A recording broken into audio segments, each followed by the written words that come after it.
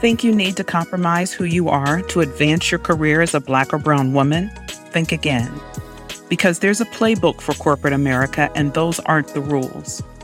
But you won't find it in college or on the job. I know, because I learned the hard way, and now I'm here to show you how the game is played. Hi, I'm Linda Talafero, the Vice President of Quality at a global technology company and founder of The Extra Effort, where I help Black and brown women like you change the trajectory of their career with one-on-one coaching, workshops, and this podcast, Being Brown at Work. If you want to know how Black and brown women are navigating everything from microaggressions to being the only person of color in the room so they can blaze their trail through corporate America, listen now. Greetings, everyone. It is, yes, that time of the week, my favorite time. And it's your girl, Linda Talafero from the Extra Effort. And this is Being Brown at Work Live. This is Being Brown at Work Live, favorite time of the week. What I wanted to talk about in this episode is something that I've got constant messages, DMs, questions. It tends to rise pretty high when it's on a survey, and that's how to advocate for a raise. Advocacy, I would say, is a struggle for a lot of people, right? But most importantly, it seems to be a challenge for women, and I would offer even more so for Black and brown women. Self-advocacy. I mean, we have a lot of issues that arise when we know that's what we should be doing. And it's a mindset. It's truly a mindset shift that needs to take place in order to be strong with self-advocacy. And I actually, this is like a precursor to a guest that I have scheduled in September, and we're going to focus specifically on self-advocacy then. So stay tuned and see when that is posted, so you'll know which date she'll be coming on to talk about it. But you've got to have that self-confidence, that belief, that know that you know worth about yourself in order to do probably what some of the major self-advocacy is, and that is for a raise. Because that's, talking about money, a lot of times for people is taboo. It's something they stray away from. They believe, okay, well, the company knows best. They told me the salary range, and, I'm in that salary range. And every year we get the 3% or 2%, whatever that merit increase is. Okay, that's it. I mean, that's the way it goes. Well, I want to share with you in this episode, that's not necessarily the way it has to go for you consistently. So first and foremost, if you're listening live or catching on the replay and you're in the midst of negotiating for a new salary because you're making a pivot, I highly recommend that you reach out to one of my friends. She was a guest several months ago, Claudia Miller. She's killer when it comes to negotiating those salaries, walking in the door. She has a killer methodology. Highly recommend you reach out to her, Claudia Miller. And she's website, Claudia T. Miller. So if that's your position right now, you're about to go in and you're getting a new job and you want to negotiate, reach out to your girl. She will give you the tools to get that killer salary walking in the door. What I want to share with you on this episode is that you're in your role and you have been performing. You've been hitting home runs. You've been getting consistently good performance reviews. And you know that you're worth more than that 2 to 3% that tends to come with merit increases. And I want to tell you how I successfully advocated for, negotiated, and got more than that in a raise. Because what I want you to know, first of all, is that it's possible. It is possible. Don't let anyone tell you, oh, no, you know what? 2%, 3%, that's our standard. Do not let someone tell you that. Of course, yes, every company has.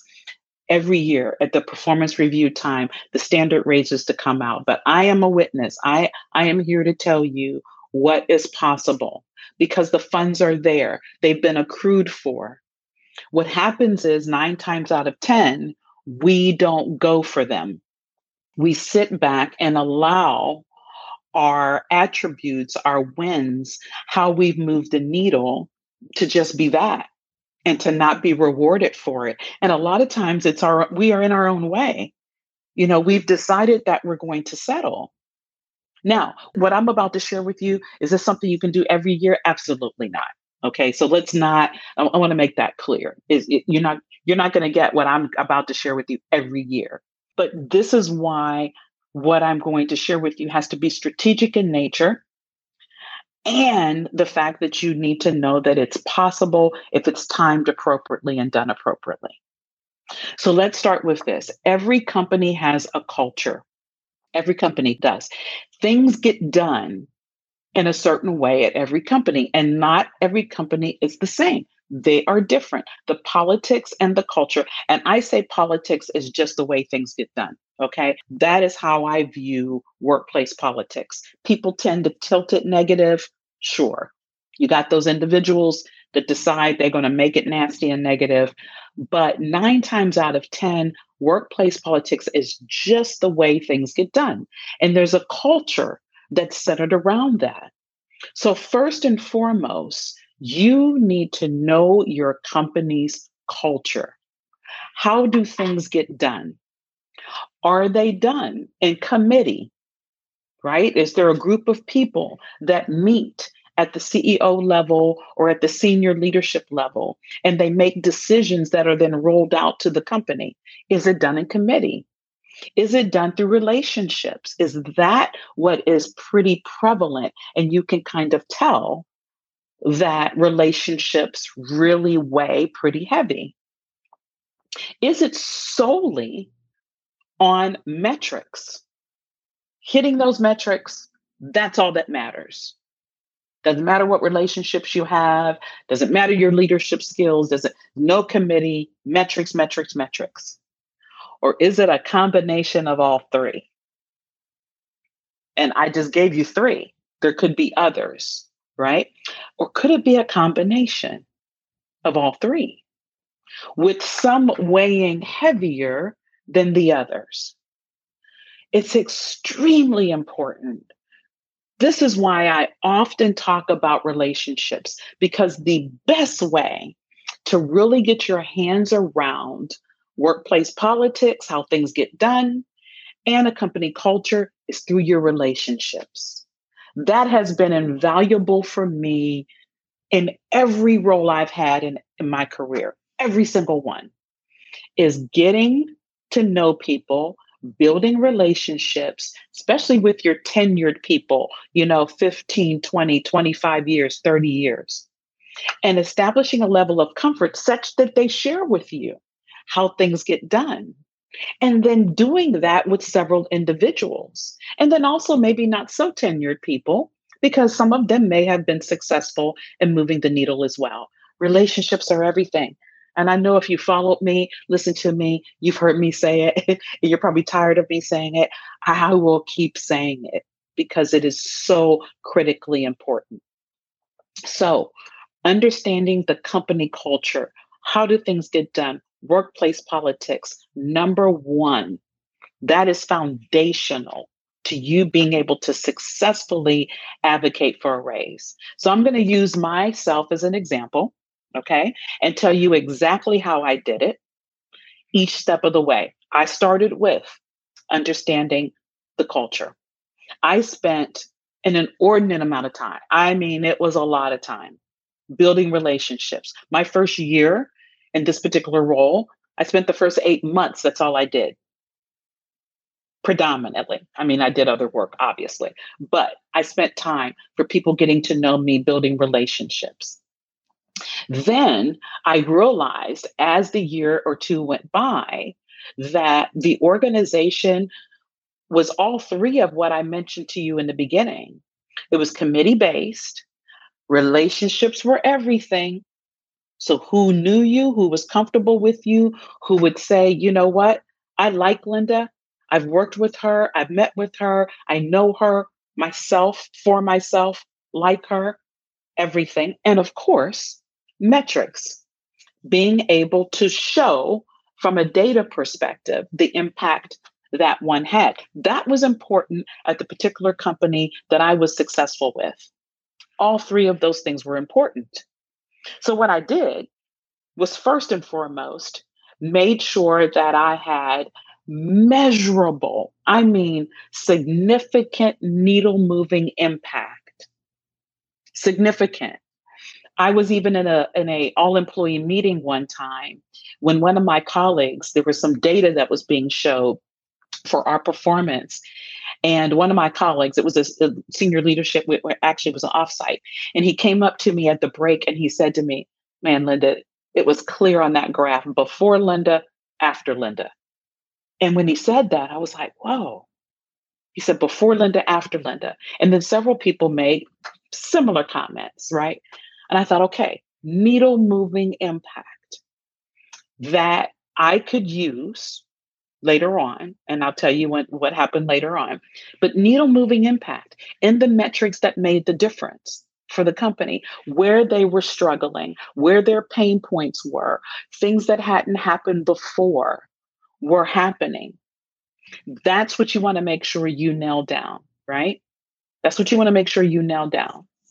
I've often said everybody's good at their job, but you want to have needle moving impact, significant change that people can identify you were the driving factor. I even had the CEO visit a site one time, and he said to me after the presentation, I can see you in that.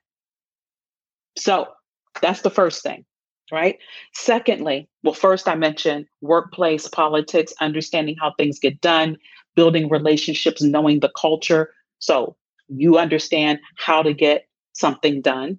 In my situation, I understood that I needed metrics, needle moving impact, I needed relationships, and I needed committee.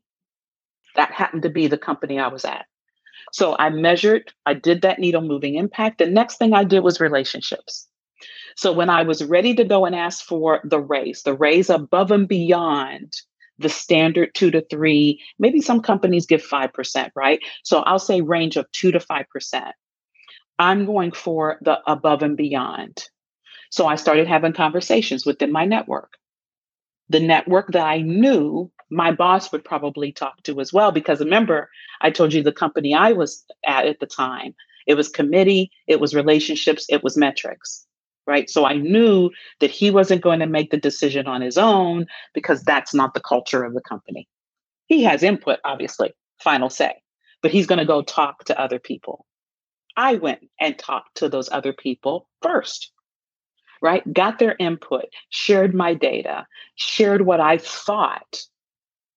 truly thought, believed I was worth, and said, hey, would you support this if you were asked, right? Did that with key individuals. Then I went to my boss, and here's the key. And Claudia Miller said it in our episode, knowing your value and your worth and knowing what the market offers. So I did my research to understand what was the gap. Is it just salary, or are there other things that should be increased in addition to that? Now, this, I will tell you, was 5 years in to my role. Now, keep in mind, merit increases had happened along the way because my performance reviews were good, very good. So the 2 to 3 to 5% was happening along the way. 5 years in is when I decided I am worth what the market is offering. And here's all my evidence as to why. So I went and met with my boss. And when I walked into the door, it wasn't the conversation, oh, well, I think, oh, I'm not sure, oh, here's the range. What do you think? No, I shared the data. I said, hey, I scheduled this. I wanted to talk about raises. I know it's that time of year, and I'd like to share with you my request. And then I gave him the evidence. And then I was very, very specific. I was specific in the salary increase. I was specific in the bonus change, and I was specific in LTIP, or the long term incentive plan that came with my role, which was the stock part of the role. All three of those I was very specific in. His response to me was, well, Linda, thank you for this. I can see, why you would make this request. I'm going to have to talk to several people. And he mentioned their names. And actually, two of the three people I had already talked to. And I said, I've already talked to him. I've talked to him. I've talked to him. And he sat back in his chair and he said, of course you have, because he knew me, right? As my boss, I'd been there 5 years. He knew what type of individual. He said, of course you have. Of course you've had those conversations. He said, well, I'm going to have the same ones and I've got to talk to several other people and I'll come back to you. He did that. I think maybe 2-3 weeks went by. He came back and I got 2 of the 3 requests. And the LTIP piece was the only one that didn't shift because it had already been, the board had already decided, and it was in the 3-year cycle. And I got all of that. I was actually looking for the next cycle, but I was like, okay, salary was exactly what I asked for. The bonus structure up another 5%, went from 30 to 35%, exactly what I asked for. And the raise was above, it was around 10% or so. So it was double even the maximum range. It was specifically what I asked for. So I'm telling you, if you do those 3 things that I talked about, first, making sure that you completely understand your company culture and the workplace politics, how things get done. Remember, that's what workplace politics is, how things get done. You can have the same success within your role, within wherever you are today in your career as well. The exact same success. But it's rooted in your confidence and your ability to self-advocate. And there's so much tied to the fact that we don't do it. Fear and other things that level on top of us and stop us from self-advocating. And we become our own worst enemies. I shouldn't say worse, because we have systemic things we have to deal with as well. And we just add to that when we are telling ourselves why we shouldn't do something, or we're letting fear, false evidence appearing real, take precedence, right? So listen to this on replay, take those notes down. If you are still not clear though, and you're like, Linda, okay, I hear you, I got the notes, but I'm still not clear and would love to share with me your company dynamic, send me a message, send me a DM, send me an email. Let's get on a call. And so we can talk about your company dynamic and see how we can massage this such that it fits that. But I'm telling you, it's going to be a light massage because fundamentally it works. But it starts with the belief and the self-advocacy, the mindset. It starts with that.